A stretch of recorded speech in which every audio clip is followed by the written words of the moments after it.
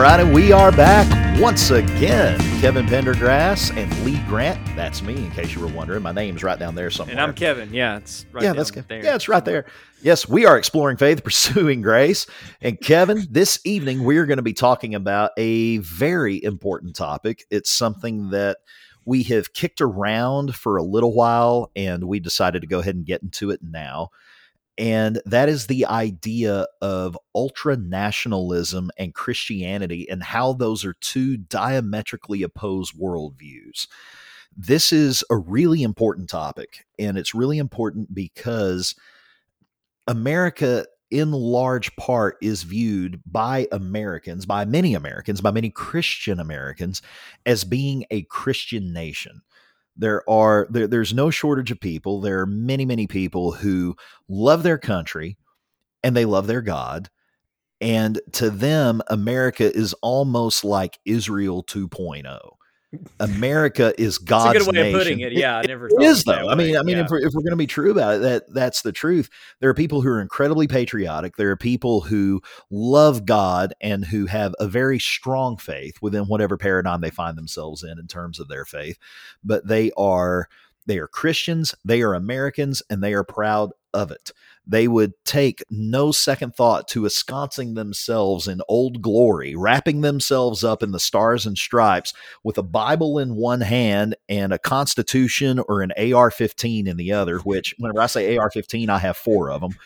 But there are people who would have no qualms about doing that and making that the centerpiece of their family photo session.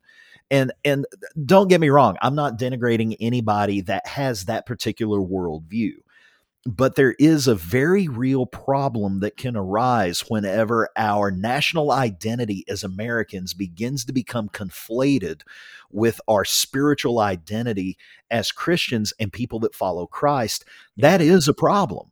If we are more American than we are Christian, that's not a good place to be. It does become a problem whenever that's the case, and that's what we're going to be talking about tonight. Yeah, there's this enmeshment of Americanism and Christianity that seems to be just really prevalent right now. And you look at someone and you're talking to them, you're having conversations, you look at how they live, you see their views, and they claim that they're Christian and they proudly proclaim that they're Christian, but then you actually start examining their life and it's really more reflective of an American than it is a Christian. And some people, unfortunately, don't even realize the difference between that. And I want to just, you've done a good job kicking off the introduction here. And I want to be careful too, as you've pointed out. And we're not against anyone loving their country, anyone loving America, anyone considering themselves a patriot, those types of things. We're not saying, go ahead. I'm all of those things. Yeah, I'm an American, and I am proud to be an American. I am so thankful and grateful to live and to have grown up in this country, brother. There's nowhere else I would want to live than America. And a lot, like my dad, my grandfather, were all veterans. So, I want to just be very careful before we start this conversation. This isn't going to be propaganda that says if you love your country, you're a horrible person and you need to repent. I love America. I love my country. Lee, I know you do as well. And so once again, the problem is when, as you called it, kind of this Israel 2.0, when Christianity becomes so enmeshed with America that you really can't tell the difference. And I want to really talk about how we got here and why this is such a popular view, because quite frankly, I didn't understand for a while. And I used to write articles about how America is not a Christian nation and it never has been. And I just could not understand why there were people who felt that it was, or that it once was, or that it is. And I want to first just define our terms a bit, because when we ask the question, is America a Christian nation? And we're defining that by saying that God somehow has given his divine will and love upon America as opposed to all other nations, and that God has been with America more, and that God is blessing America more than any other nation. God has set apart America as his special country. His chosen people, Yeah, his like chosen Israel. Yeah. people. Yeah, if that's what someone means, then no. America has never been a Christian nation. America's not a Christian nation, and America never will be a Christian nation. In fact, by default, it cannot be. And the reason being is because the church, the spiritual kingdom, is not of this world in the sense of being one physical nation. It transcends physical borders, according to John chapter 18, verse 36. Even Jesus said, my kingdom is not of this world. If that was the case, we would be fighting, but that's not what the church is about. That's not what the spiritual kingdom is about. God's kingdom is spiritual and includes people of all nations, of all races, of all I was going to say of all religions, but it includes it of all different nationalities, whatever. God's kingdom is not limited to just America, so we have to be careful with that. And so many people, though, they end up trying to make America something that it never was, something that it's not, and something that it never will be. But if we're talking about, are there Christian principles that have always been dominant in America, that America has always had a traditional Christian culture, then that's usually what people are talking about when they speak of America and Christianity. No, that's absolutely what people mean whenever they say that America is a Christian nation. Now, I don't want to speak for everybody because I can't. I don't have a window into their minds, but I would say that predominantly that's going to be true for the majority of people. I am sure that there are people out there that do believe that America is essentially Israel 2.0, that we are God's special chosen people on this continent over here in North America, where that border stops right there because, we can't include those godless Canadians in our stating that we are God's special chosen people. But what people mean is that whenever they say that we're a Christian nation, godless Canadians, those godless Canadians, and their a bunch of heathens up there and their hockey and their maple syrup. Their maple syrup. We can't have that. But whenever they talk about the status of America as a Christian nation, like what you said, that's a cultural determination. That's a cultural it's a cultural statement based on the overt or dominant religion that exists within our borders.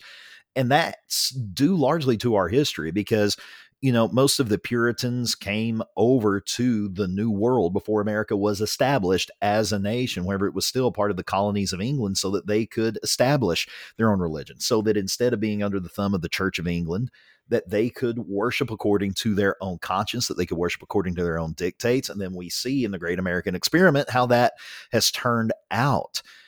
And even now, though, we start to see that change because more and more people, especially in the younger generations, are unchurched. They may claim that they are spiritual but not religious.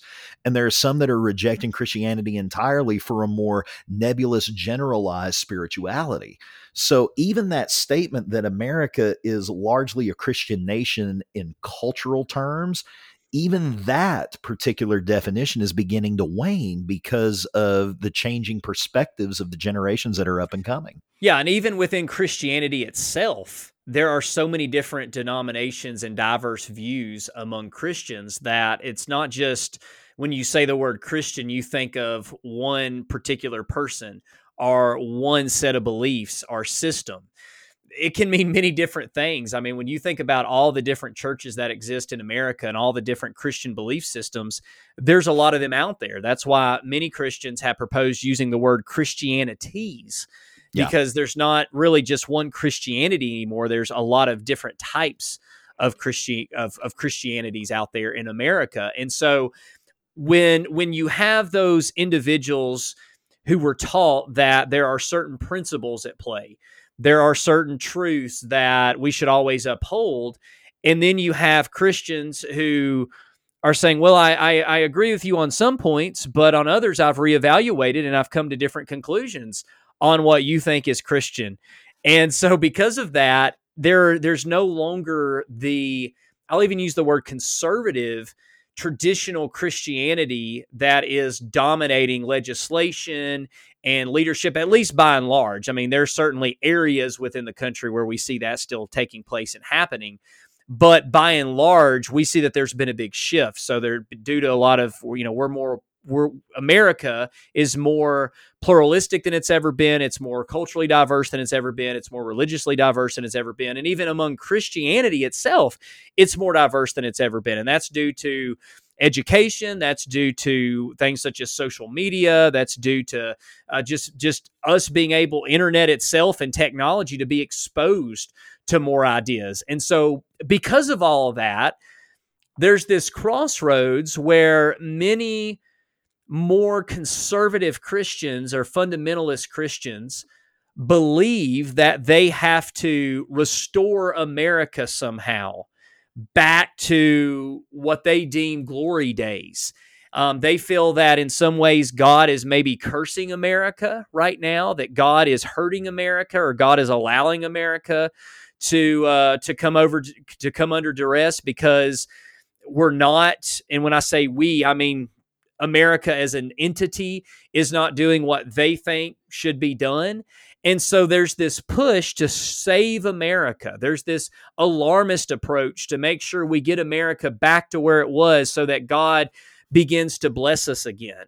And what's ironic with this is that it is so enmeshed with an erroneous foundation of what a country is supposed to look like, or what it has to look like, and what it should look like, especially since there is no such thing as a Christian nation today.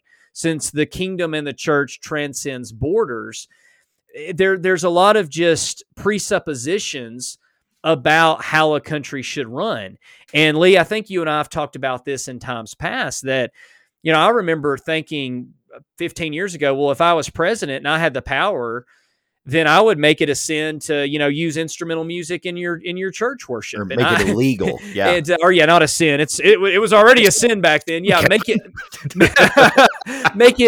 illegal to do that. Or I would end up trying to, enforce all these different rules because, hey, if I had the power, I could do whatever I want to. But when you're dealing with a nation, when you're dealing with a country, and there's all sorts of different views, you have to learn to work together amongst those different views and beliefs and religions and those types of things. And so a lot of this is predicated on a popular passage. We're going to talk about the context of this passage because, here with Exploring Faith, Pursuing Grace, one thing that we always want to emphasize is context, understanding the context.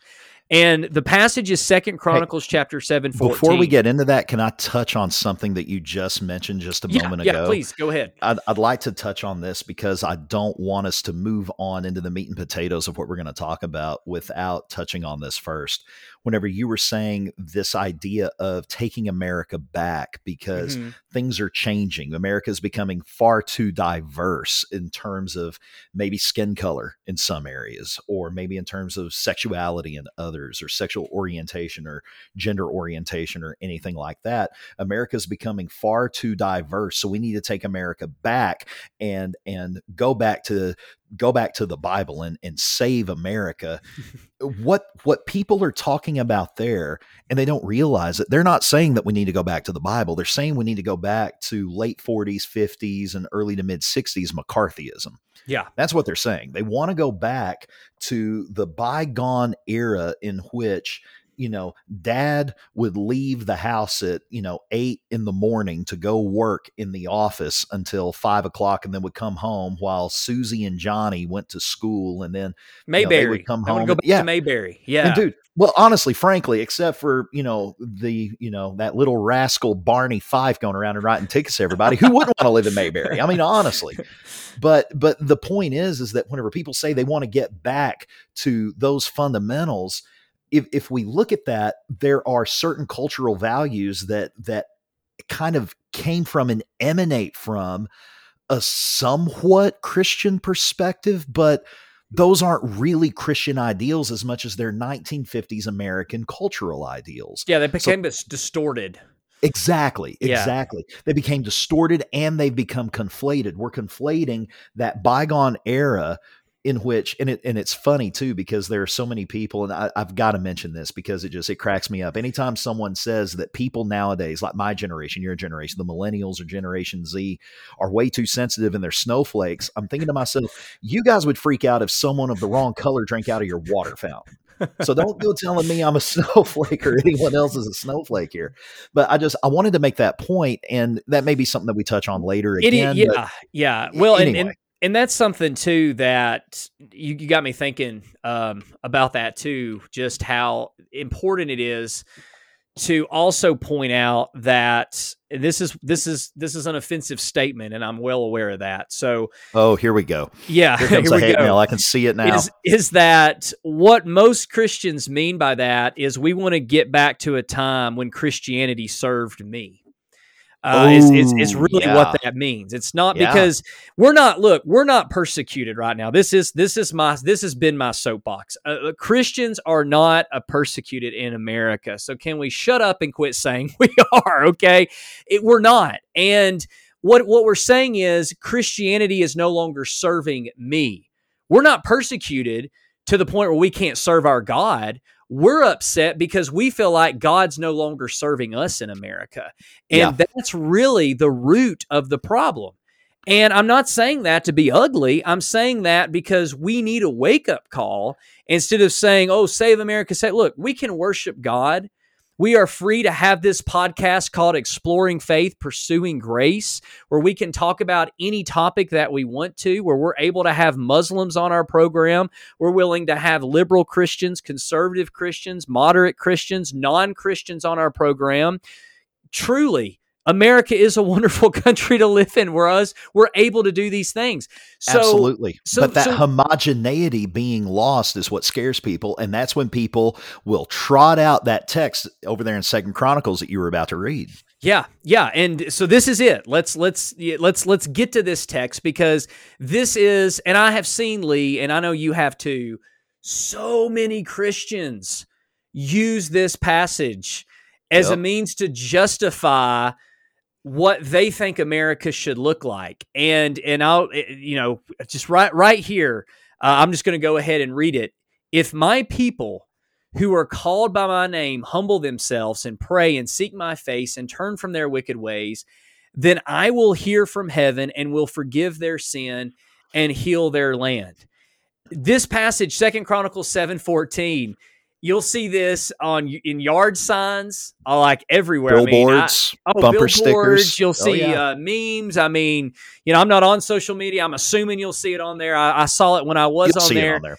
People will write articles about this, and this is like the de facto, like this is it. This is the passage right here. And, we need to get back if we just repent. And before we even get into the context here, my first question is always, who? If someone was not a Christian and they were raised in a non-Christian environment, how can they repent? They were never following God to begin with. And so who exactly, when someone quotes 2 Chronicles 7:14, who do they think needs to change? Do they need to change? And so it's just this weird application before we even understand get into the context to see how convoluted people have made this passage an application. It doesn't even make sense first and foremost. But let's look at this context, because this verse this may come as a shocker, but this has nothing to do with America. It has nothing to do with America. And Kevin, it has everything to do with America. and if we believe that it does in any way, shape, or form, I won't even say can lead to a distorted view of God, but I think it will. I think that is going to be the inevitable conclusion. And so the first point, and we'll kind of take these different points, Lee, that we've discussed, but the first point is, in context, this passage is a promise made exclusively to the physical nation of Israel. And if you read the whole chapter, which, once again, this is probably going to offend people. Let's just be honest here. How many people with those yard signs do you think can break down the context to 2 Chronicles 7? If you were to just knock on their door and say, hey, I saw this sign in your yard. Could you explain to me the context of what's happening here in 2 Chronicles chapter 7? I just want to make sure that we're on the same page here. More than likely, that sweet old lady or that good old boy, they may or may not, and I'm going to fall into the camp of if I'm a betting man, I would say probably they do not know what the context is. When was this passage said, and why was it said? So the answer is this verse occurs right after Solomon dedicated the physical temple to God. And shortly after, there's this summation about the law, and God reestablishes the promise he's made with Israel. And then it's concluded with, okay, if you, Israel, as a nation, follow all of these commands that are laid out, and this is the next point I'll let you have, so I won't take away the thunder, but if you do these things, then physically I will bless you as a nation. That's the context. This is that, like I said, that kind of reestablishment of God's law when the temple was built, and God is reminding them, the text is reminding them of the promises God made all the way back in Deuteronomy 28, the blessings that will come upon you if you follow me as a nation, and the curses that will also come upon you if you don't. This is what you need to do. Turn, you need to repent, if you're called by my name, and you need to follow me, and I'm going to bless you. That's the context. Yeah, and whenever you look at it in those terms, well, it's very, very clear. Now, is there application that we could take today from that? I think that there is. I think that we could say that as individuals, whenever we follow God, if we are pursuing him and we're pursuing Christ and we're pursuing a Christ-like life, that in general, over the course of our lives, we're going to realize a tremendous degree of blessings from that. That doesn't mean that our lives are going to be completely free of calamity, that they're going to be perfect, that we're going to go through life without facing any difficulty whatsoever. We still will have trials. We still will have troubles. We still will have things that knock us down a few pegs. But in the grand scheme of things, the Christian life in which we pursue Jesus and we seek to demonstrate the grace of God and the mercy of God in our own lives toward others, if we do that and we live a life of love and service for others, there are huge blessings that'll come from that. And that's what serving God is. Yeah. On that hang all the law and the prophets. On that, that's what it's all about. There's nothing more important than love, Paul says. Yeah. All of those things are incredibly important. So that's the application. But expanding that out to a promise made to another nation other than Israel, to America, made 3,000 years later after this was written? Yeah, well, no, that's a bit of a stretch. Well, and I think even, and I see where you're going, and I understand and agree about what you're saying. If someone follows God and they live out those Christian principles, I think naturally there's going to be a positive result that comes from that, right? But but that's a very general application of this passage in the modern sense. Yeah, but I'm sorry, I keep cutting you off. Go ahead. No, you're good. I was just going to say what is so powerful about this passage and why it cannot be applied. I don't even really think in a principle sense. I think there are other principles we could derive saying that if we learn to treat one another the way we want to be treated, that obviously that's gonna result in a lot better life and a lot better nation than if we don't live by that principle. But at the same time, many non-Christians can still live by those principles and have a very happy life too, and be able to get along with people. But here in this context, this actually is saying, if you do what God says, God is going to physically intervene, and he's going to take care of you, even to the point where you're not going to be sick.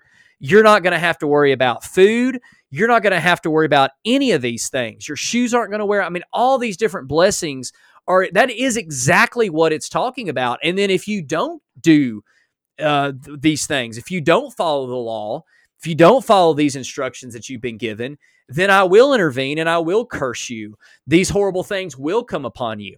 Yeah. So when someone takes that in 2 Chronicles 7 and they actually think that's the case, no wonder when things start happening to them that they don't like or they believe is bad, they blame God. Well, God must be cursing our nation. It's all these non-Christians' faults that come in here and they're taking our nation over and they're destroying America, and they're going to end up making God curse America even more so. And so exactly. Go ahead. Well, I was going to say, man, that's the point that I was getting to. Yeah. That promise that God made, It was a promise given to Israel within its context, even though there's application that we can take away from that in a general sense. Mm-hmm. That still doesn't dismiss the fact that this is a specific promise made to a specific nation in a specific time at a specific place. This is something that was over 3,000 years ago. And, one of the things that I think you may have mentioned this when we were talking before is you can't take a promise that someone else made and make it apply to you. I can't look at my friend, little Billy over here, whose daddy tells him, if you get straight A's on your report card, I'll buy you a PlayStation 5, and think, well, hey, I've got all A's on my report card, Billy's dad. Are you going to buy me a PlayStation 5? It's like, well, no, I didn't make that promise to you. It's the same idea here with Israel. And in that sense, we need to remember this context. It's speaking to Israel. We can't just make it apply to our nation and cherry pick it out of there.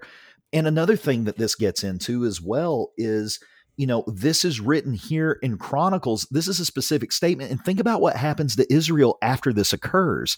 And this may be something that we're going to get into later. I honestly don't know. This is, these are notes that you put out there whenever I was sick and I didn't take time to take a look at this. Brother, we can cover whatever you want to cover, man. Hey, we'll do it. It's our show. We can do what we want. That's the beauty of it. It's our podcast. It's my party, and I'll cry if I want to. We can talk about anything we want. I don't know where that came from. But in any case, the thing is that look at what happens to Israel in terms of a timeline after this is written. Israel, they disobey God, they're overthrown, and they are subjugated.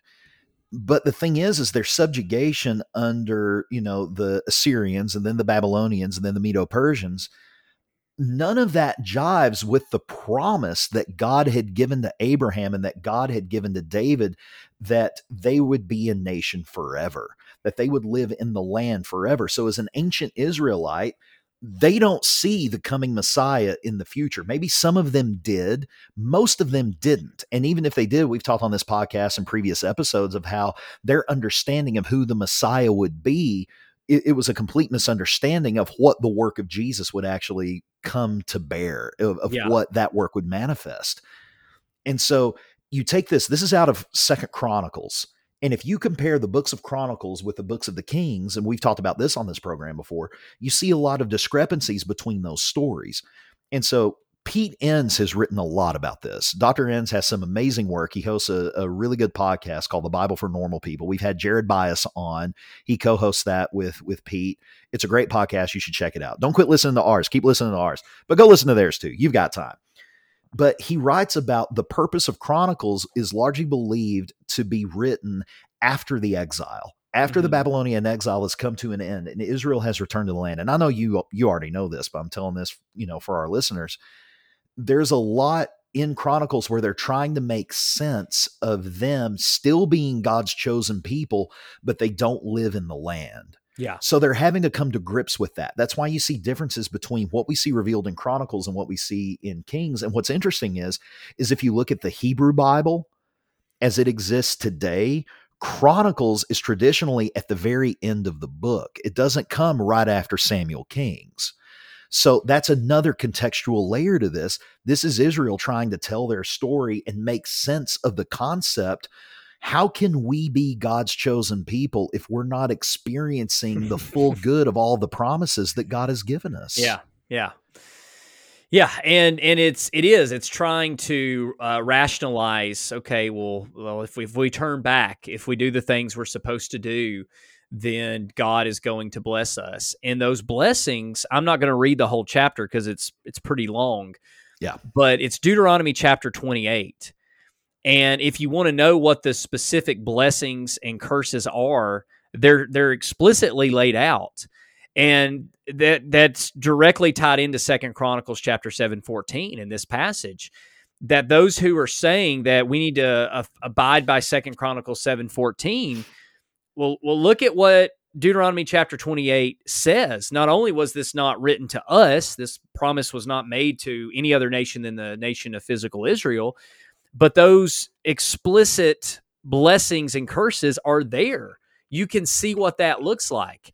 And if we were to try to apply 2 Chronicles, that's why I said it's so convoluted, because clearly if we're trying to apply 2 Chronicles 7:14, then we would actually have to say, if we do what God commands, God's going to do all these things for us. And that is a view that some Christians take that I don't agree with. I don't think that God blessed America upon, okay, well, first of all, let's talk, I've got this in the notes, but I'll go ahead and we were going to talk about this a little later. We can go ahead and jump right into it. I mean, look at how America was founded, first of all.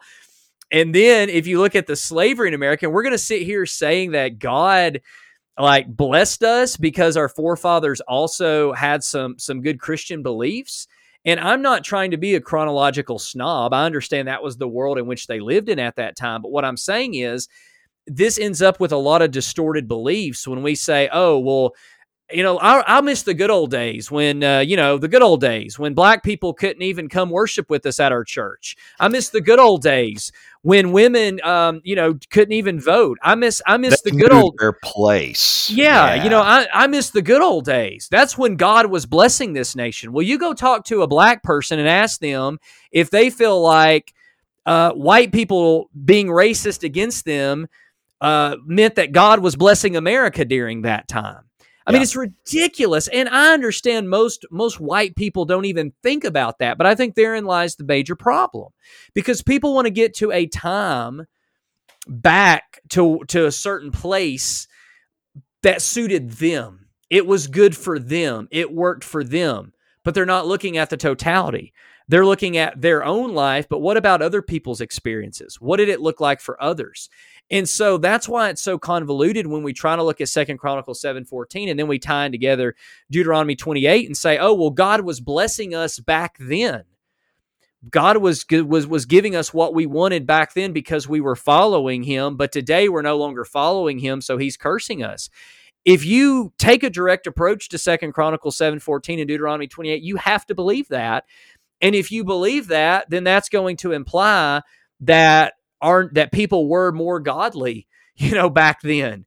And the reality is people aren't more godly, or were not more godly back then than they are today. The difference is that people are dealing with different sins today. People are just dealing with different struggles. I mean, in our own day and time, we ourselves are a time period, and there's going to be all sorts of things. People are going to look back at us and say, man, can you believe Lee and Kevin, those idiots? Can you believe they had? I bet people are saying that now. So, oh yeah. I mean, people definitely aren't looking at. Yeah, they're saying that now, and they're definitely going to look back and say that. Yeah, can you believe them? I mean, they were so strict, or they were so conservative. I don't even know if they were worthy to be called Christians or whatever.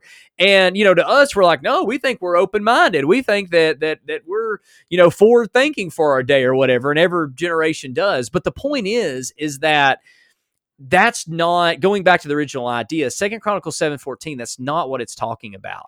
And that's not what it's dealing with. And here's why we can know that. And this brings us to the third kind of point within this. That's because these commands that they were supposed to keep are the Old Testament laws. Yeah. These are the laws found in the Jewish text. And so if you were to, once again, ask most Christians who like to use 2 Chronicles 7:14, ask them if they are following the Mosaical law. And if they're not following the Mosaical law, then they're the problem, according to 2 Chronicles 7:14, and they need to repent. And they need to start offering animal sacrifices. They need to start going back to the temple. We need to go back to the law. We need to start following all these different laws. We need to quit eating shellfish. We need to quit eating pork. And I tell you what, most Americans aren't going to like eating pork, but by golly, if God says we can't do it, we need to return back to the good old days, and we need to follow 2 Chronicles 7:14. That's ridiculous. And I know that's ridiculous. And that's ridiculous. And when we put it in those terms, it is nonsensical. But those are the commands. It's predicated on following the Mosaical law. So if you do not believe you are to follow the Mosaical law to the jot and tittle, then you cannot put a 2 Chronicles 7:14 sign in your yard in any sense. And ascribe it to America. And exactly. Now, I'm not going to condemn you if you do. I'm going to say you're misguided in your understanding. I'm not going to condemn you, but what I'm saying is that you're not sticking to the context if you're doing that. And that's why even people say, well, but in principle, no. there's nothing in principle in 2 Chronicles 7:14 that we can derive. Like I said, there are other verses that we can say, well, if you do follow principles of Christianity, if you are following God, then is it not the case that your life's probably going to be better? You're going to have a better perception of reality, that you're going to be able to love people? Absolutely. That's why I'm so ecstatic about being a Christ follower now, because prior I was more interested in following all of these different doctrinal issues, and then I realized it's about following Jesus Christ, and that's made my life a whole lot better. But we can't use 2 Chronicles 7:14 to do that, and unfortunately, so many people have done that. And Lee, before we move on to the next point, is there anything you want to say about any of that? I once again, man, I'm on a soapbox, and I even used the word "shut up" at the beginning of this episode. So I'm telling you what, man, I'm fired up. You're fired up. You're preaching. We got old Kevin coming out. Preaching, right, man. Yeah, we may even have a invitation song at the end of this episode. That's right. Come now while we stand and sing. And it's not going to be "God Bless America," you know. Well, here's what's even though hilarious. I want God to bless America for sure. Well, absolutely. And one of the things, though, that I think is really important, and this is a wrinkle that I hadn't thought about until you just brought it up, is the idea that this is predicated upon following the Mosaic Law. Like, that's something that I hadn't thought about before. And basically what it means is, if that is the case, and just like you said, if we are doing that, if we are keeping those commandments, whether it's, the abstinence from engaging in or consuming shellfish and pork, et cetera, not wearing any blended fibers, blended garments, or which, by the way, let me say this while I haven't stepped. I've got one foot still on the soapbox.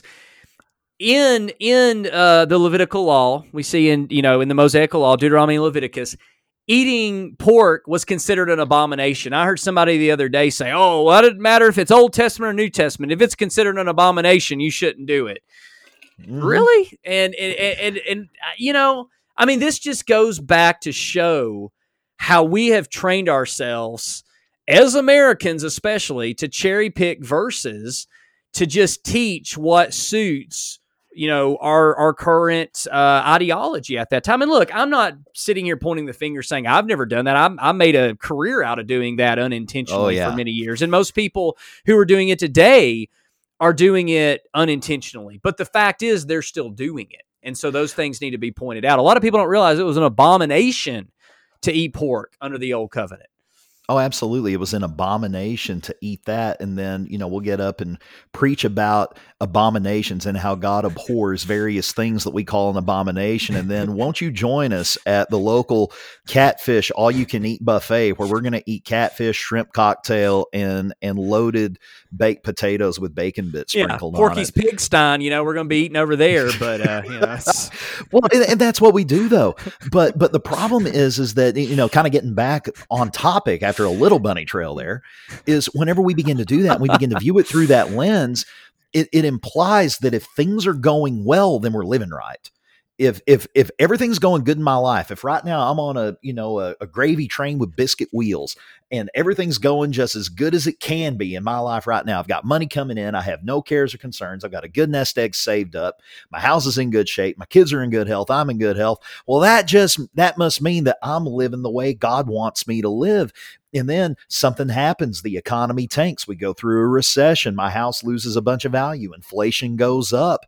I don't get a raise in keeping with inflation. My wife gets sick. My kids have worms, whatever the case may be. We then begin to say, well, maybe I'm not living right. Or people say, oh, you're not living right. And I mean, that entire ideology, it's so funny how old of an idea that is, and how ancient of a perspective that is, and how it still perpetrates itself even today, thousands and thousands and thousands of years later. I mean, it's the same thing that happened in Job's case. It's the same thing that happened with Job. Here you have Job, he loses everything, and then his friends come to him and say, bro, you sinned. You just ain't been living right. Yeah. But that's the same thing we say. Man, I was doing great, and then I lost my job, I lost my house, I lost my wife. She divorced me and left me for a kickboxing coach named Raul or whatever else. We have all this stuff that happens to us, and it must be, well, I'm just not living right. I'm not doing what God wants me to do. But it does, though. I mean, does it not? Well, and especially when Raul comes in, I mean, just your whole life is pretty much in turmoil. But But Sorry, man. see, No, no, it's fine. I know. I'm just kind of riffing it. I'm going off the cuff here, man. I love it, and no, it is, and that is, I think, one of the problems too with viewing America is kind of being cursed by God right now because of non-believers or because of Christians who are not standing up for the truth. And what that's doing is it's actually trying to shift the blame and responsibility for one's own problems, because they're saying, well, if everyone else was living the way they were supposed to, then God wouldn't have cursed me like he's cursing me, which once again doesn't even make sense. Not even within context, that doesn't even make sense.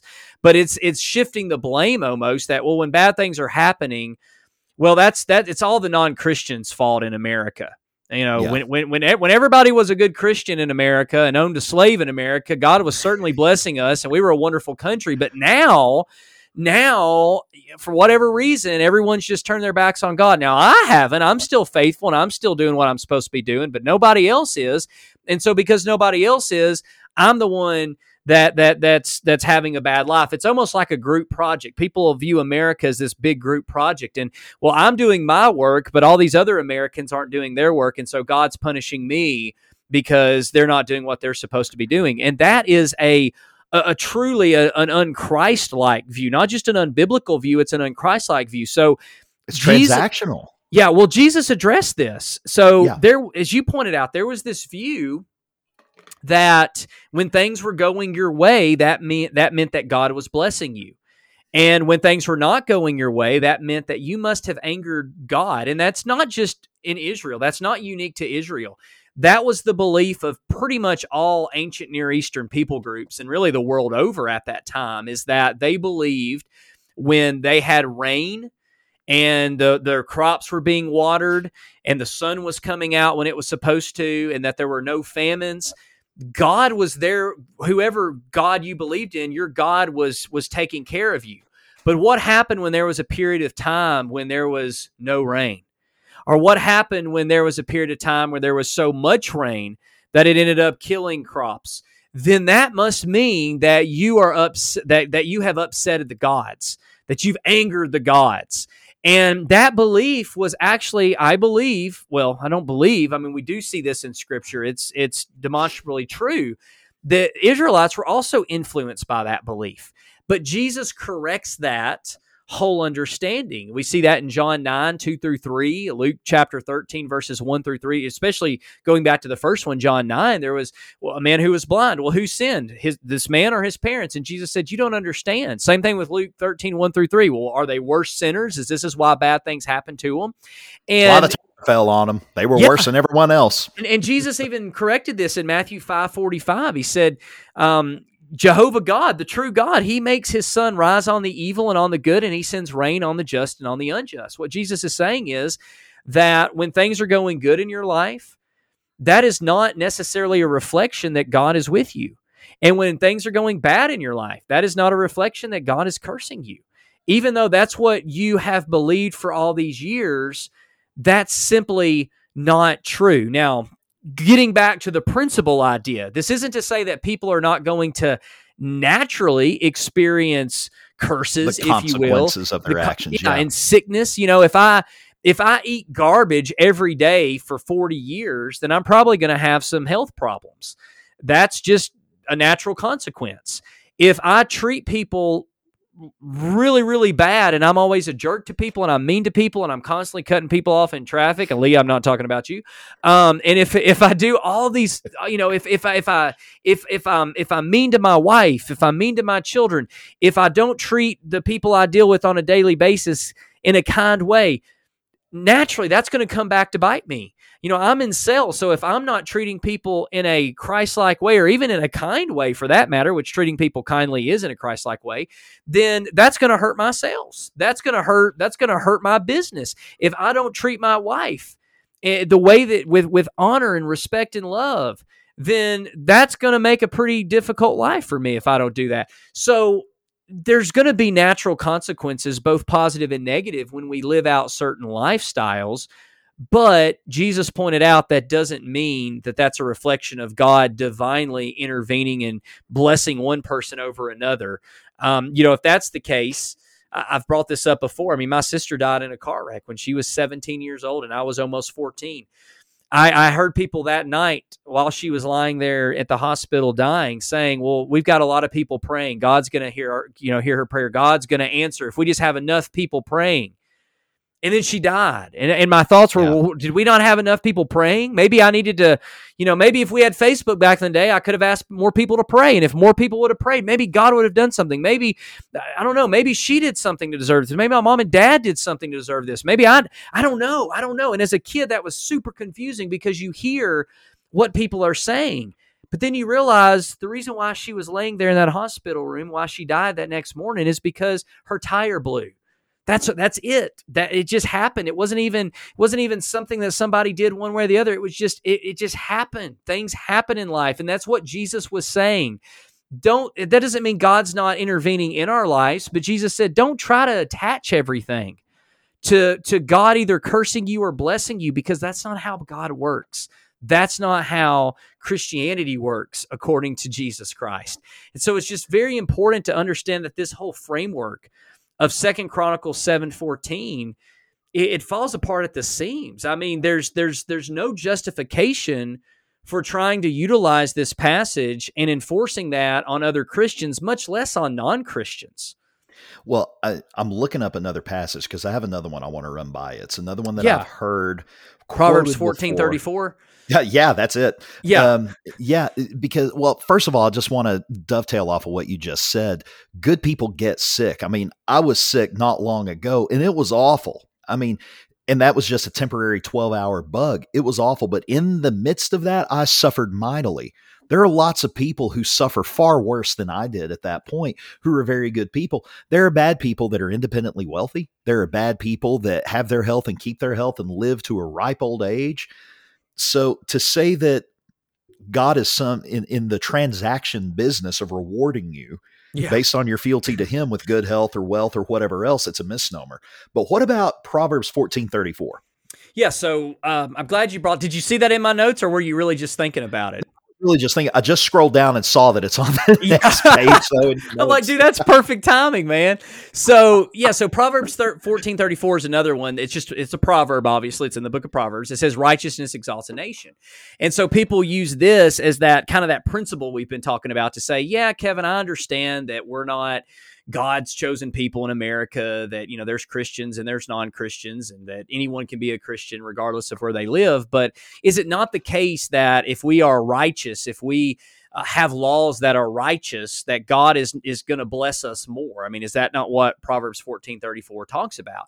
So to answer that in short, no, that's not what Proverbs 14:34 is talking about. It's not talking about how God's going to do anything as far as divinely intervening. It's just laying forth a truth that when a group of people act in a righteous way, it is going to exalt that nation. Now, this is going to be one of those statements again that's going to offend people. What is righteousness in the Old Testament? How is righteousness defined? Now, if we tend to think of when we talk about righteousness as our correct doctrinal belief system. So people will say, oh, well, righteousness is, not drinking. Righteousness is abstaining from alcohol. And if we have more counties that were dry, God would be exalting us. I mean, we hear these types of things all the time. I used to say this type of garbage, man, and it is. And once again, I want to be careful. I'm not trying to be antagonistic because I'm preaching, if anybody, to myself, because I used to use these passages like this. But that's not what this is talking about. The Bible isn't saying if you have a dry county, your city's going to be more exalted than the one that allows alcohol. Or if you're opposed to gambling and you're not going to allow gambling in your state, then that God somehow is going to bless your state more. That's not what this is talking about. When we look at the idea of righteousness, how is that defined in the Old Testament and even in the New Testament? But to keep it in context, here's what that looked like: is accepting the foreigner. Oh boy! Oh wait, no, let's not talk about Proverbs anymore, Kevin. Right? Okay, now we're getting too much into things that we don't think are considered righteousness.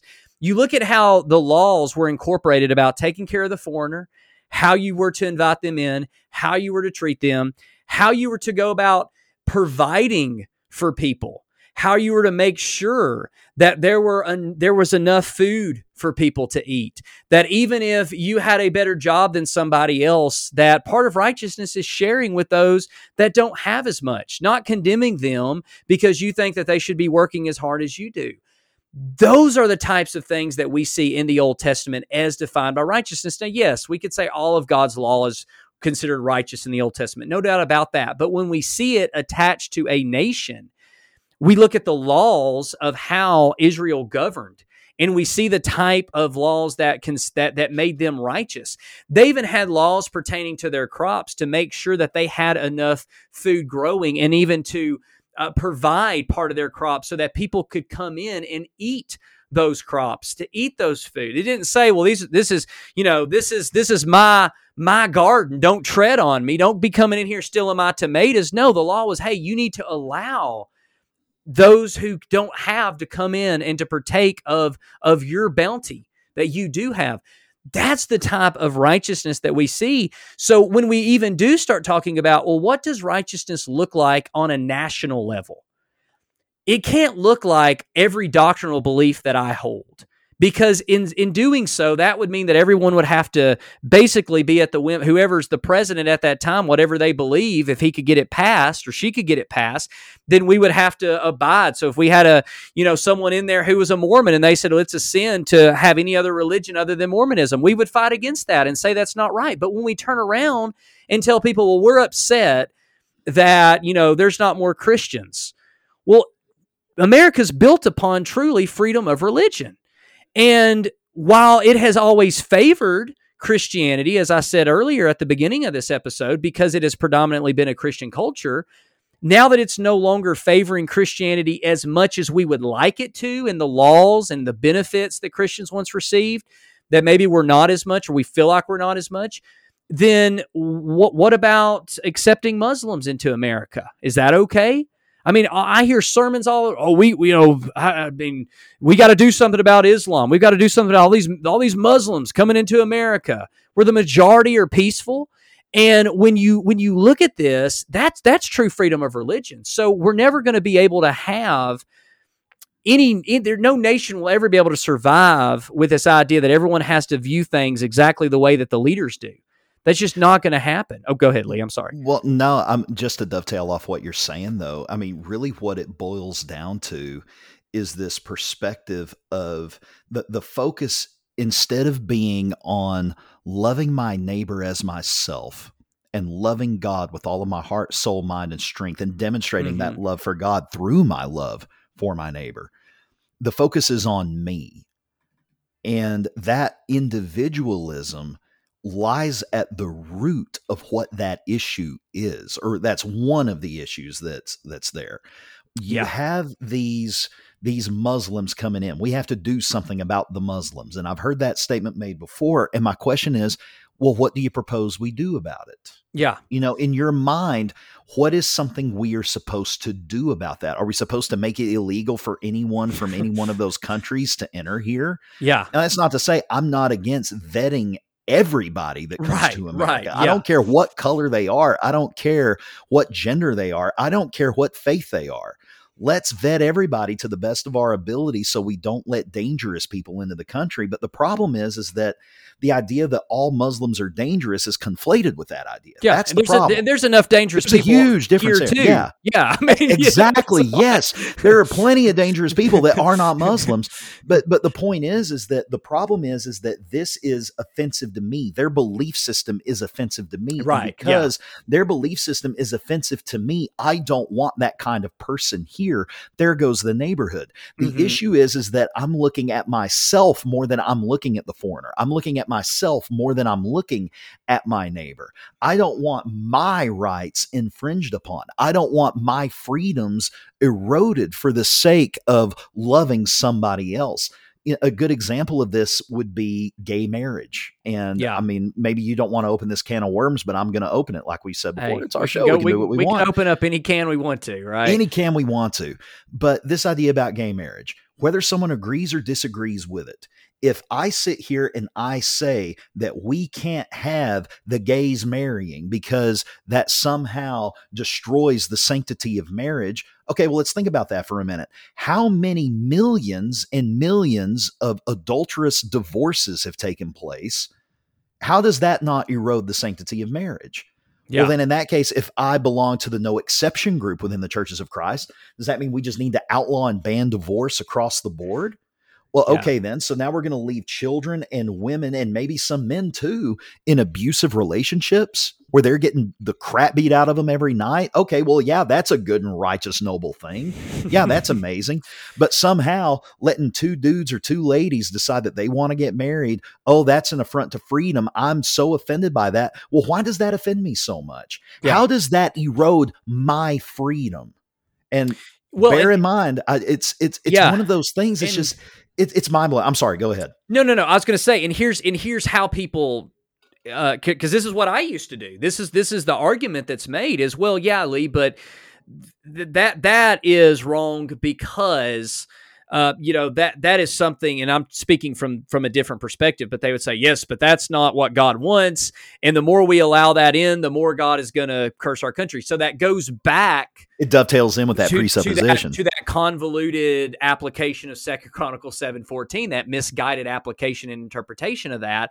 We feel like that's going to somehow like hurt us. Oh, well, if there's gay marriage, then God's going to punish me for allowing gay marriage. And that's even under the umbrella of those who, believing it's wrong. But even with that assumption, that is usually the argument that's made is, well, and it goes back to protecting myself. Like, I don't want to be persecuted for your sin, and I believe God's going to punish all of us if you misbehave. So you need to repent and do what I want you to, so God will bless me. And that is interesting. One of the things I wanted to bring up, just so I'm not leaving people in the dark or letting people think that I'm just making stuff up and pulling it out of thin air. When you look at the Old Testament especially, and you see this within the teachings of Jesus as well, but in the Old Testament, whenever the Bible talks about righteousness in association with a nation, there's usually the marginalized are spoken of. And when people are like, well, yeah, but what exactly are the marginalized? And here's the traditional list given in Scripture over and over again. It's usually listed as the poor, the widow, the orphan, and the foreigner. Those four groups of people, the nation of Israel was to always make sure righteousness included taking care of those four groups of people. So the poor, the widow, the orphan, and the foreigner. And I'm not trying to get political because I'll just tell you, I'm independent. I'm not a Democrat or a Republican, and I know you're I was going to say egalitarian, a libertarian. Well, that too, but whatever. So I'm not trying to take sides by any stretch of the imagination. And in fact, there's problems no matter what way you go. Okay, there's issues everywhere. I'm not on anybody's bandwagon political. I'm just going to tell you that right now. But I will say, there's a lot of policies. I don't know what I would do. People ask me, well, what would you do then? Do you think you should? I said, I don't know. And I purposely am not putting myself in that position. I don't know. But it's the attitude that is typically reflected behind a lot of these people pushing or a lot of these policies that people are pushing. It's the attitude. I don't have a solution to all the poor people. Like, I can't feed every time I see a poor person. I can't give them money. I wouldn't have any myself. I don't believe we should just say, hey, anybody, no matter what, who wants to come to America, let's just not allow any vetting processes and anything can happen and anything goes. I'm not saying that. I'm not saying that, we're all obligated to go out and adopt orphans or make sure that we're visiting a widow every day. So I'm not sitting here saying I have all the solutions, okay? But what I am saying is when we have an attitude against the poor, against the widow, against the orphan, and against the foreigner. And typically the widow and the orphan, people don't tend to have really bad attitudes. We just don't really think of protecting them. And, sometimes there are social programs in place to take care of them.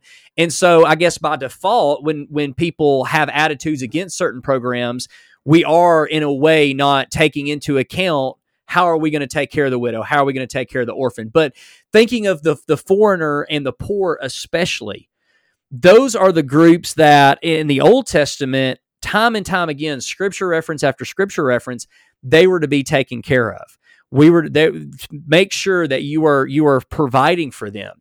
And the attitude behind how people talk about the foreign people who are not Americans, people who are poor, man, it's disgusting. It's horrible. And then to hear that not only are these people Christian or claiming to be Christian, but they're claiming that the reason why they believe the way they believe is because of the Bible is disturbing. It's disturbing when you realize that the poor, the widow, the orphan, and the foreigner, that's usually the list given when talking about taking care of the marginalized and showing righteousness and justice. You know, we think of justice as something that is more like in retribution. Punitive.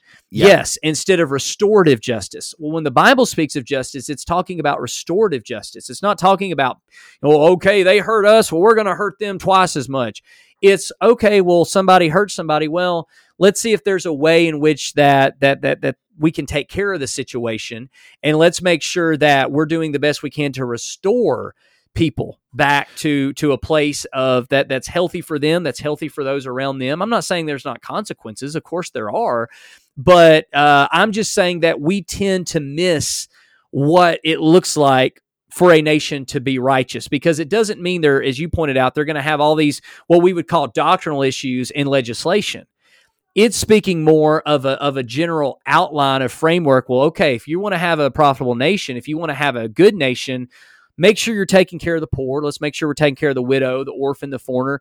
Let's make sure these things are in place first and foremost, because otherwise, if we're not doing that, we will be destroyed from the inside out. Well, all of that, dude, it ties back to that individualism. Yeah. A toxic individualism, because I don't mind saying I value my individuality. Oh, I do too, man. Yeah. I mean, we do. Yeah. So, we're not decrying that. We're not demonizing that. I'm a result of my individualistic culture. Yeah. I mean, I really am. I have my own business. I mean, I like doing my own thing.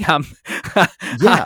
Well, and same here. I mean, I'm an entrepreneur. I run my own business. I have my family. We home, all of these decisions I made, they're all, I have the ability to do that, and I'm thankful that I can do that. And that is all, like you said, a product of being born and bred and raised in America. It's a wonderful thing. The problem is when our individualism becomes a toxic individualism, where we become so focused on ourselves, we lose sight of the widow, the orphan, the poor, and the foreigner. Yeah. That's the issue. Whenever we are afraid that taking care of them somehow erodes my freedom, or taking care of the poor, why should I have to worry about if the poor has anything to eat or drink? They can go get themselves a job. Yeah. And they can, earn their own money and make their own way, pull themselves up by their bootstraps. And I like to think that a lot of my success has been because I've been able to pull myself up by my bootstraps in those times. But here's the thing. I had a whole lot of other sets of hands helping me pull myself up by those bootstraps whenever I was down and out. And whenever you look at Christianity, especially, I think about Acts. I think about whenever the church was first established and what they did. They held all things in common. Now, they weren't communistic in political terms, but they had community with one another. It was a communal, collective endeavor. It was a collective effort. And we miss that. Yeah. I think about when Paul, whenever he was in prison, he didn't complain about how his freedom was taken away. He rejoiced that he had another opportunity to present the gospel. Is that the attitude that I would have whenever I see someone that's poor and in need? And am I thinking that dirty bum, instead of standing there holding a tin cup and a cardboard sign, he needs to go to work and get himself a job, either flipping burgers or changing oil or something like that, so that he can make his own money? I'm not going to give that to him. Or if I see someone who maybe I don't perceive that they've done the same amount of work that I've doing, am I jealous of them? Do I see that giving that person a hand up or even a handout, if that's what they need, how does that erode my freedom? How does that take away from my freedom? It doesn't. But that's the view that so many people have. Yeah. Well, everything is mine. It's mine, mine. And look, I'm not going to sit here and act like, I'm so much better than everybody and I'm just give to everybody, because I like my things and I like my stuff and I like my time. And, all of these things are, like I said, I am a product of my culture. I mean, we all are, but I have had to take steps back. And as you pointed out, there's all sorts of programs people can debate about what's good, what's bad, and what should we do? What's good for some people is always going to be bad for somebody else, and vice versa. I mean, that's why I would never want to be in politics. I couldn't even preach for a church, for goodness sakes, because you're trying to make too many people happy. Can't imagine trying to, that's all people with the same overall beliefs and doctrinal conditioning. But when you're looking at all these different programs, people are always going to disagree. But I was talking to someone the other day, and he was upset about, different social programs. Well, people just went out here and got a job. Right now anybody can get a job. You'll drive down the street and anybody can get a job anywhere. I mean, every place has a sign that says they're hiring, from McDonald's to Lowe's to large corporations. Anybody can get a job right now. If you don't have a job, that's your own fault. And I said, well, have you thought there may be people right now who are on the streets and they're dealing with mental illness? Or maybe they have never been, maybe they don't have a place to take a shower to go and interview for a job. And so because of that, in order to work at several places, you have to be willing to have a fresh set of clothes and shower. And they may not be an address to that. Yeah, an address. Yeah. And have you thought about those things? He said, well, no, I've really never thought of that before. I said, yes, there are people who take advantage of systems. Always have been, always will be. But that doesn't take away our responsibility to make sure we're trying to understand people's circumstances and still helping out. Jesus, when it comes to giving, I heard this statement and I love this statement. And I think it does reflect a Christocentric understanding. They said that people tend to be afraid to give to those in need because they don't want to be taken advantage of. And he said, well, I propose if you're not getting taken advantage of, you're not giving enough. Yeah. And I just thought that was a really good point, because I don't know, man. It's just, I just think that the whole idea of this individualism is something that it's dangerous in a lot of ways. I mean, I'm thankful for it, and there's a lot of positives. Don't get me wrong. I think there's also a lot of positives that come from that. But there's also a lot of negatives where we're not really thinking of the other person. We're only thinking about ourselves. And you were talking about, you like to think a lot of your success is attributed to what you've done. And I'm the same way. I'm proud, man. I'm not going to deny it. I'm proud that I've been able to run a business and that we're in our 7th year. But guess what? If it wasn't for Bethany, we wouldn't still be having this business. There were times I just wanted to give up, and because I'm an impatient person. She goes, no, I'll take care of this, and thankfully we were able to get the business to a point of where it's at now. But if it wasn't for her, this business wouldn't be here. But even far beyond us, both me and Bethany came from good backgrounds, where we both were able to have opportunities that a lot of people weren't able to have. We were able to have training that a lot of people didn't have. We were able to go to school, to different schools, and have higher education that a lot of people weren't able to have. That had nothing to do with me. That had everything to do with my parents. And we can trace it back to their parents. I mean, we can keep going back to see how, yes, a lot of my success and a lot of your success is because of what we did, but it's also a lot because of what other people did for us well before we were even born, and while we were young, and well before we started our business. No, and that's true. And it's the same thing with us and our experience. I mean, if it weren't with Kim, I probably wouldn't even be alive. Yeah. Because I mean, I've recounted on this podcast the mental health struggles that I have had and still occasionally have from time to time. I mean, it's so much better than what it used to be. But whenever I was in the midst of all of that struggle to try to get the business off the ground, where I'm trying to decide, do I want to buy gas to, do I want to spend the money to put gas in my car or spend the money to renew my tag because I can't afford to do both? Yeah. Whenever I'm in that state and I'm thinking to myself, I've spent all of this time and all of this money and all of this effort and energy to achieve this level of education. I'm supposed to be able to do this much with it. And here I am, just, languishing in a sea of debt and, struggling to make ends meet. And I'm, I don't know if we're going to be able to eat in a week. That's, you think about that, pull yourself up by the bootstraps mindset. And it really reveals the apathy that I have had in the past towards other people, and the apathy that many people who purport to be Christians have towards people that were in that state that I was in. Yeah. Yeah. And that apathy, it is a problem, because the American way is you get out there, you do work, and with enough hard work and determination, you're going to make something of yourself. And I believe that's largely true. I think that there is a lot of truth to that, but there are plenty of other people that have worked hard, that have, poured their blood, sweat, and tears into something just to have it all fall apart on them, to not really achieve any degree of success at all within that. Yeah. And it's sad because most people feel like they're alone. I felt like I was alone in that state. Yeah. And I think the reason why they do is because largely this type of attitude that breeds this ultra nationalism is an attitude that emerges from apathy. You just don't care about someone else because they're not working hard enough to get to where they are. But Jesus, he shows a different way forward. Jesus was not apathetic to the widow or the orphan or the poor or the foreigner.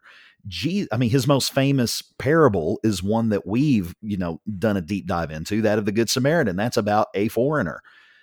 Jesus, he teaches another way forward. He teaches that we're blessed whenever we mourn. We're told to weep with those who weep. Jesus, he was moved with compassion during his life. And anytime he came into contact with those that were less fortunate, anytime he came into contact with the beggars and the ne'er-do-wells of his day, those people that were untouchable, you might call them, he showed them love. Yeah. He showed them compassion. He showed them mercy. He humanized those people that were dehumanized by society. And that's the kind of attitude we're supposed to have towards others. Well, we've been going to the Episcopal Church, and and it's scandalous. And we're going to have Tom back on here now that hopefully we'll be able to work all the technical difficulties out that we had the first time. But one of the things that really attracted us to them, many things, but is just how much they give to the community and how much they help the poor and how much they take care of those in need, especially in comparison with any other church I've been at. I mean, there is no comparison.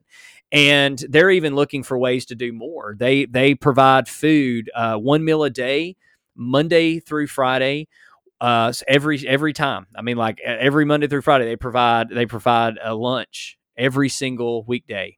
They also provide a big breakfast once a month, and then they have a few other different, just different things that they do throughout the year that are special events. But it's something that is a continuation, and they still talk about how they don't feel like they do enough, and they've talked to other churches and work with other churches as well.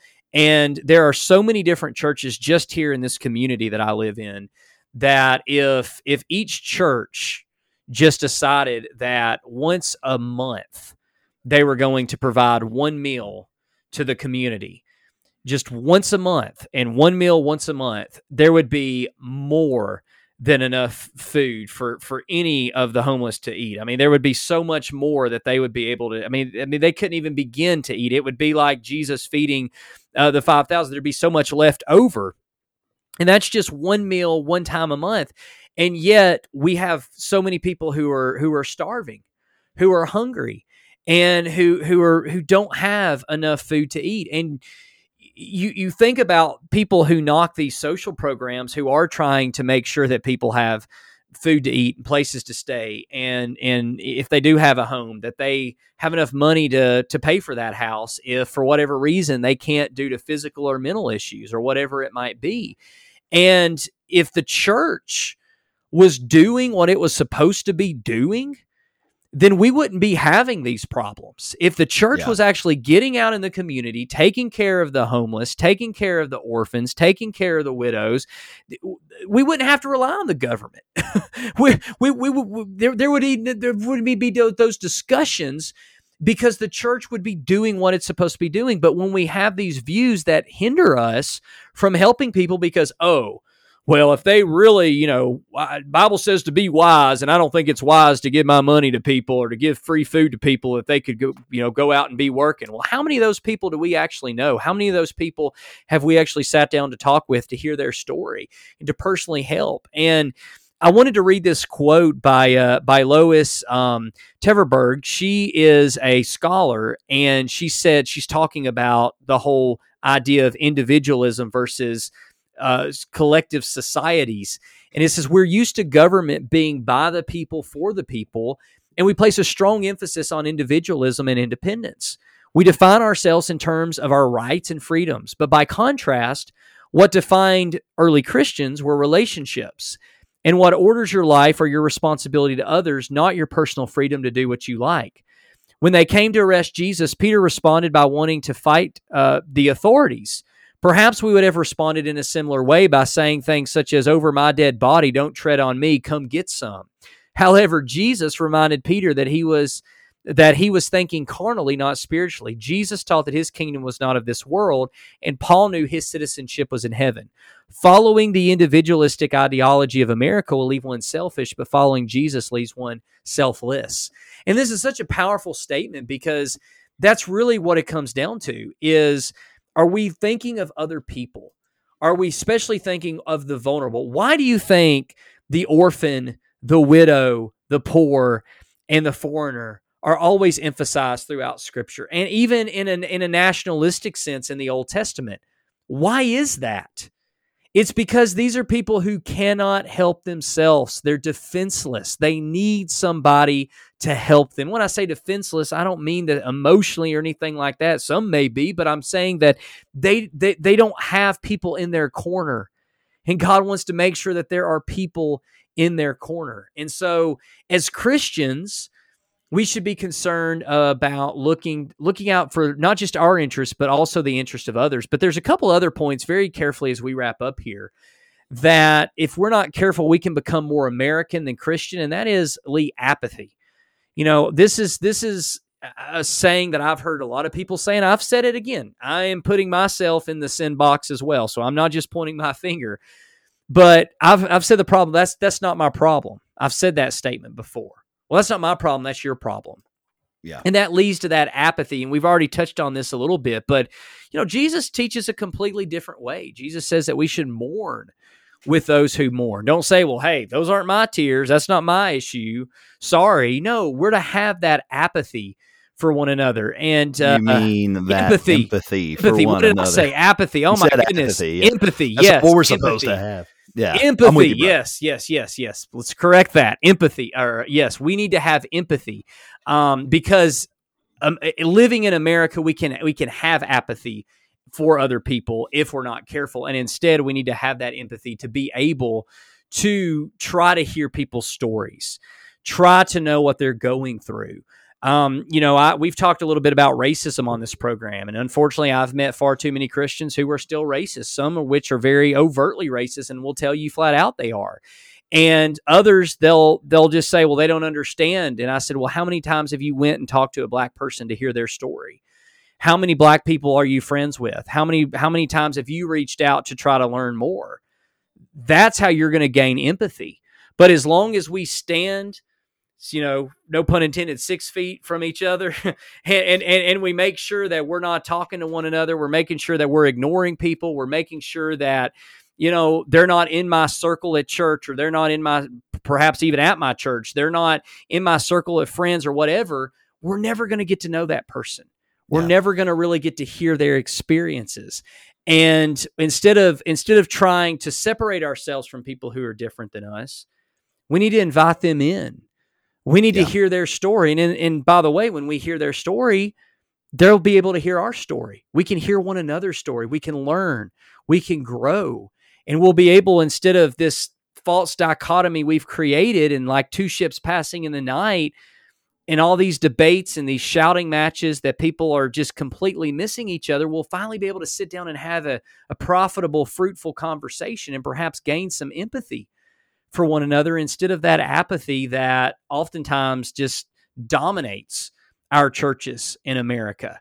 And same thing with, I mean, we were talking about gay marriage earlier. I was talking to someone, they're like, well, I just don't understand that, or I don't understand how somebody could be gay. I don't know about that whole they were born gay thing. I'm just not sure about that. I said, how many gay people are you friends with? They said, none. I said, well, how many gay people have you actually had a conversation with? None. And I said, do you feel like you can really speak to that situation then?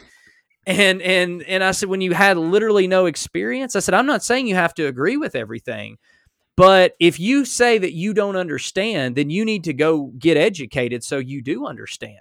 And that's one of the problems when I hear people say, well, I don't understand. You need to get to that point where you can understand people. Once again, it doesn't mean you have to agree with everything another person says that has different views than you do, but empathy will help you to understand their side. It will help you to understand their life. And it's Christians gave of their means so that no one lacked. Christians were there emotionally, physically, spiritually. And Lee, I'm going to tell you something, man. I've struggled with this a lot because when I started changing, this is one of my kind of hot buttons now, because I saw that really so many churches are not doing these things. We're not only failing to do it, we're the ones who are actually oppressing people. And that's what's so sad about it, man. Yeah. Whenever we have become the perpetrators that Jesus decried, that's a hard pill to swallow. Whenever we see that play out, we come to that realization. I know, and I don't really remember if I mentioned this because it's been almost 2 years ago that I recorded that solo episode. But one of the big epiphanies that I had in this spiritual journey was realizing that I had been the Pharisee for so long. Yeah. I've been the villain. Pharisee. I'm the villain. I've been the villain here. Yeah. And whenever you come to that point where you realize that that's the case, man, that's a scary thing. That's a scary place to be, and it can be really, really hard to deal with. Mm-hmm. But that's what I had done. I had basically looked at anybody that was Baptist or Methodist or Episcopal. Sorry. I had looked at anyone that didn't share a lot of my doctrinal positions as being less than. Yeah. And in terms of ultranationalism, that's really what that mentality does to us as well, is we tend to look down upon those that don't share our same patriotic ideals, whatever those patriotic ideals are in your mind. I know the way that I view patriotism is going to be wholly different than the way someone who is more ultra-nationalist is going to view patriotism. Yeah. It makes it a lot easier to otherize and to denigrate people that are of a different nationality or of a different faith or of a different race. And a lot of times we see that the case. In the scriptures, you have the poor, the orphan, the widow, and the foreigner. I would ask the question, those are the people that would tend to be dehumanized, or they would be invisible in a lot of social contexts. Who are the poor, the orphan, the widow, and the foreigner in our context? And of course, those same people are going to fall into those categories. But wouldn't that also include, in a general sense, the homosexuals? Wouldn't that also include those that are transgendered? Couldn't that also include those that are Muslim, as you've discussed on this episode as well? I mean, couldn't that also include, Hispanics in some circles, blacks in some circles?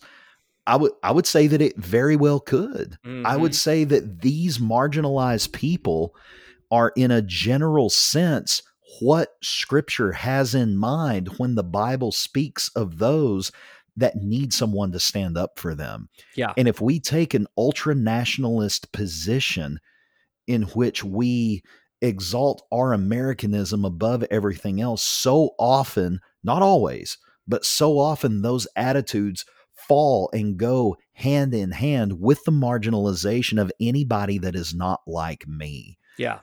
Whether that's white supremacy or even black supremacy or extreme feminism, whatever the case may be, all of those attitudes, they're essentially the same attitude, and they all go together like a hand in a glove. Yeah, any attitude that tries to elevate one group of people over another, as you pointed out, whether it is misogyny or whether it's extreme feminism that, gets so far to the other side that men are just horrible people. And on all sides. And Lee, that's something that we do try to pride ourselves on in this program. We both have what I call regular jobs. We don't work for any church. We don't work for any Christian institutions. This podcast is independent.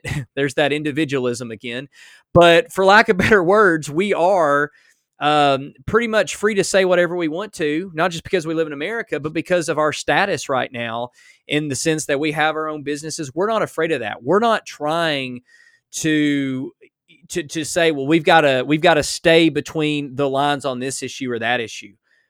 We're willing to look at things and say, hey, that's wrong too. That's wrong too. Just because it may fall on something that I think is more on my way of thinking.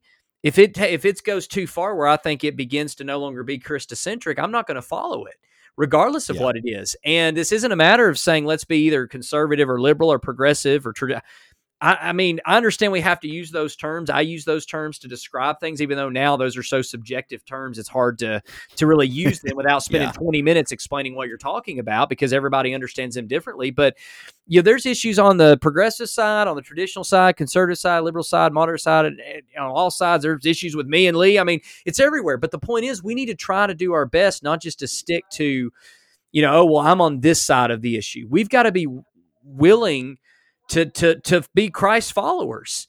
And whatever that looks like, I don't care if it falls on the Democrat side, the Republican side, the independent side. I don't care, or if it falls into no political side. It doesn't really matter. It's one of those things that we have to be willing to be like Christ the best that we can. And you're talking about the dehumanization of others. While obviously it's no longer the case, things have changed.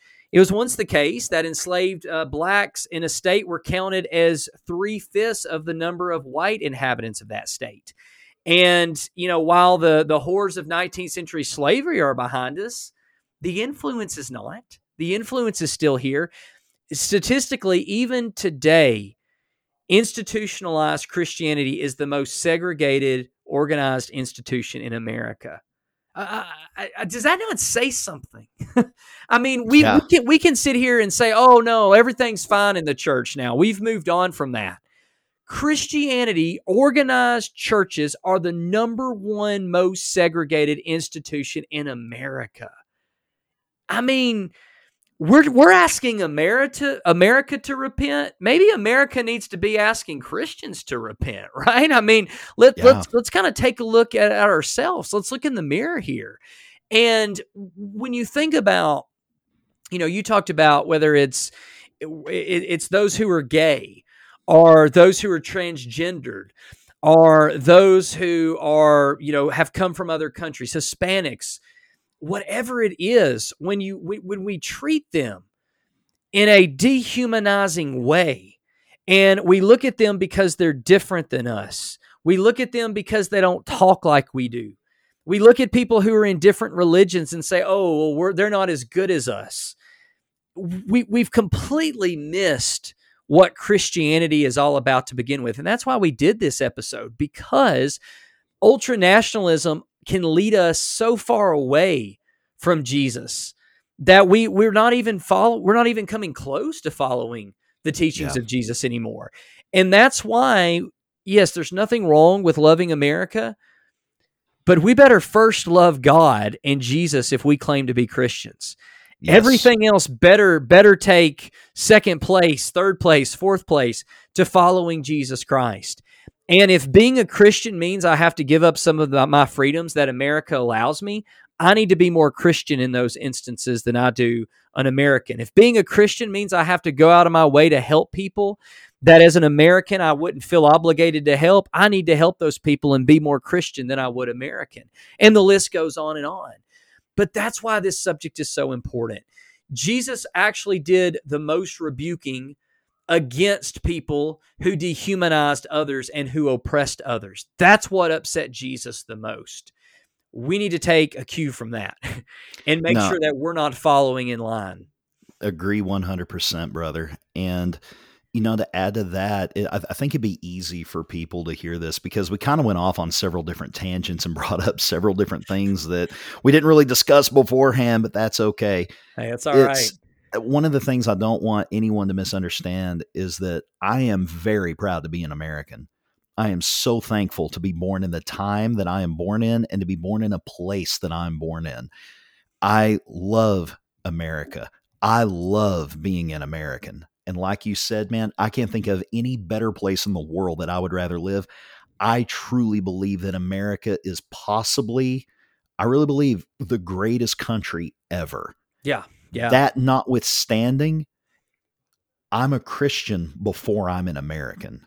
Yeah. That's the attitude we need to have. Our faith and our place in the Christian nation, the church that Jesus died to establish, that's where we need to plant our flag. That's what we need to be about. Yeah. If we begin to allow those American sentiments to override, and here's the thing, like we use gay marriage as an example. I use that as an example. You don't even have to agree with gay marriage to treat homosexuals that are in a loving marriage the way Jesus would have you treat them. And that doesn't mean you protest at their wedding. That doesn't mean you tell them they're going to hell in a handbasket. That means you show them love. It means you show them compassion. It means you show them mercy, because mercy triumphs over judgment. I think James said that in James 2:13, one of my favorite passages. But that notwithstanding, the point is, are we Christians first or are we Americans first? Has our American identity eroded our Christian identity? And I think in large part for a lot of people, not everyone, but for a lot of people, it has. And that's what this episode has been trying to demonstrate. That's what we've been trying to discuss here. So as we wrap this up, Kevin, do you have anything else that you're wanting to share before we sign off? Yeah, I mean, I feel like we've put enough qualifiers in here that if people take it the wrong way at that point, there's really been nothing more we can say. But that's why I hope people will understand that this isn't about critiquing America. This is about critiquing Christians who live in America. Yeah. And that's where I want the point of emphasis, because there are a lot of people who critique America, and in some points they're very right, and others I think they take it too far. I think there's some chronological snobbery, because we can always look back and talk about how things can be better, no doubt. I'm not talking about America. I'm talking about Christians in America and how they have allowed their Americanism to be their God and to be their idol, instead of allowing Jesus to be the one that they follow, and allowing Jesus to be their savior and being a disciple of Jesus. We have to be a disciple of Jesus, not of America. And, we've gotten pretty aggressive, I think, in this episode, in some ways, perhaps rightly so.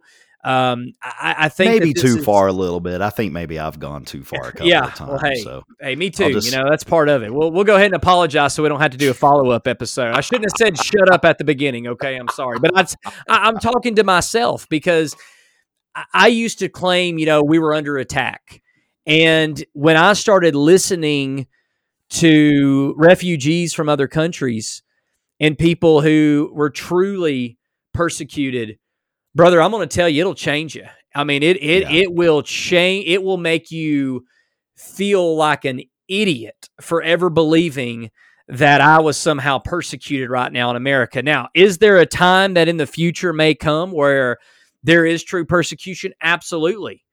I'm leaving that door open to realizing that it could happen, and I pray to God it doesn't happen. I hope it doesn't happen. I like my freedom. I like my individualistic life. I do. But at the same time, that's not what I should be fighting tooth and nail to keep. I should be, for lack of better words, fighting, and even really losing that language, quite frankly, because even when you look at the armor of God, I mean, it's the gospel of peace. It reverses what we would think of as fighting, and the true fight of faith is loving our enemies and those types of things. That's where we should be putting our effort. Paul never once said, hey, Jesus, how can we figure out a way to not be persecuted? Or how can we figure out a way not to go to prison? Like Paul was like, hey, if I go to prison, I go to prison. Who cares? I mean, he was willing to do that, because he knew his higher calling was not to try to get in legislation to keep laws that will keep him out of prison, which I'm not saying that's wrong. Don't get me wrong. Don't mistake what I don't hear what I'm not saying. But focus and the not emphasis the was focus. on focus and the emphasis was on the following gospel. Jesus. Yeah, it was on the gospel. It was getting the message of Jesus Christ, his life and what he did, and bearing the fruit of the Spirit. That's what the emphasis was constantly on. And that's what I think our emphasis should be on. So, like Lee, hey, I apologize if I got heated a few times. I love you. I love our audience. But at the same time, this is kind of, I'm sorry, but I do think that there are certain topics that deserve perhaps more passion. And this is definitely one of those topics where when we are dealing with the most vulnerable people, and we have, and I have myself have been guilty of treating people and having those attitudes toward people. Some of this kind of anger is really directed at myself because I'm kind of upset at how I used to treat people. I am upset, and I've repented of that, and I'm trying to do better going forward. But man, I just want to be Jesus to the people, especially the most vulnerable, those who are in situations that we don't have a clue, those who never had the opportunities I have. I don't want to judge those people. I want to love those people. And I hope this has been an encouraging episode to you. And maybe it's been a challenging episode. I hope it has been, if these are some of the thoughts that maybe you have been convicted on in times past, that we've been able to challenge your thinking a little bit. Just, we ask that you pray about that and think about it. This is a hard episode because I do love being an American, and I love what America stands for. And the balance between that and what we have discussed in this episode, it's a difficult balance to maintain. It's not easy. But be that as it may, it still is worth discussing, which is what we spent the last hour and a half discussing. And to our audience, I'm going to make a tentative promise. We went into this, and we've also gotten a little bit political talking about another topic in the past, and I just went blank on what it was. We're going to try to promise not to talk about anything political for the next 4 to 6 months. We may fail in that, but you don't come here for political commentary. We're not trying to give that to you. And in large part, I don't think we did. I think that we treated this subject well, because it really is a problem. Ultranationalism, hypernationalism, it is a problem, and it's not a position or a mentality that is conducive to living a Christian life. It's not a perspective or what's the word I'm trying to think of? It has no place in the heart or in the mind of a Christian. Well, and our goal, Lee, and I want to second what you're saying. Our goal is not to get you to become a libertarian, a Democrat, a Republican, independent, or just to get out of politics altogether. Whatever you are, we believe, and Lee, I think I can speak for you when I say this. We believe that I know what you're going to say. Yes, whatever you identify as with your political affiliation, we believe you can be a faithful Christian. All right. So we're not interested in saying, well, if you're a Republican, then, you're a horrible person and you need to become a Democrat. Or if you're a Democrat, you're a horrible person, you become a Republican. Or if you're a libertarian, well, you're just crazy like Lee and you need to become an independent. Oh, you're the best if you're a libertarian. It just goes without saying. I mean, come on. But this podcast is not about politics, but it is about Jesus. And there are times when we have to talk about things that can be considered in the realm of politics. In my mind, really, it's more Jesus than it is politics. Politics has kind of hijacked some of these topics and some of these things, unfortunately, because there is such an enmeshment of these types of things that we do have to talk about them from time to time. But yeah, I want to make it clear, and Lee does too, that we're not saying you need to convert to one party or another. If you're loving people and you're loving God and you are doing your best with the resources that you have and the opportunities you have to take care of those who are vulnerable, and your attitude is in the right place, you may disagree with certain policies politically. You may have different doctrinal views. You may hold to different beliefs and positions. But if you're doing those things, brother, Godspeed, sister, Godspeed. And that's what we're here for, is to really just prompt a love ethic among all of us, even when we do disagree. Yeah, and whenever that Americanism gets in the way of living out what Jesus has called us to live out, that's when we need to check ourselves. And that's what this entire episode's been about. Well, brother, I think it's been good. I think we've had a really good conversation, and it's almost an hour and 40 minutes now. How about it? How about it, brother? How about it? We're back, baby. We're back, short man. ones. Yeah, that's right. We are back. And we're on YouTube now. So if you like this video, if you like what we're doing, once you subscribe, even if you don't like it, go ahead and give us one of those hateful subscribes. Go ahead and click that subscribe button so that you can just decry us. I mean, hey, maybe if you disagree with what we're saying, at least we're going to give you good sermon fodder. I was going to be preaching, right? This is the type of episode that makes everybody upset, unfortunately, Yeah, that's right. Yeah, hopefully we can stay in all of your good graces and you'll extend us some mercy as well. But in any case, we would ask that you subscribe to our podcast, subscribe to our YouTube channel, give us that 5-star review on iTunes or whatever platform you choose to consume podcasts on. We appreciate you all. We wish you all a good night.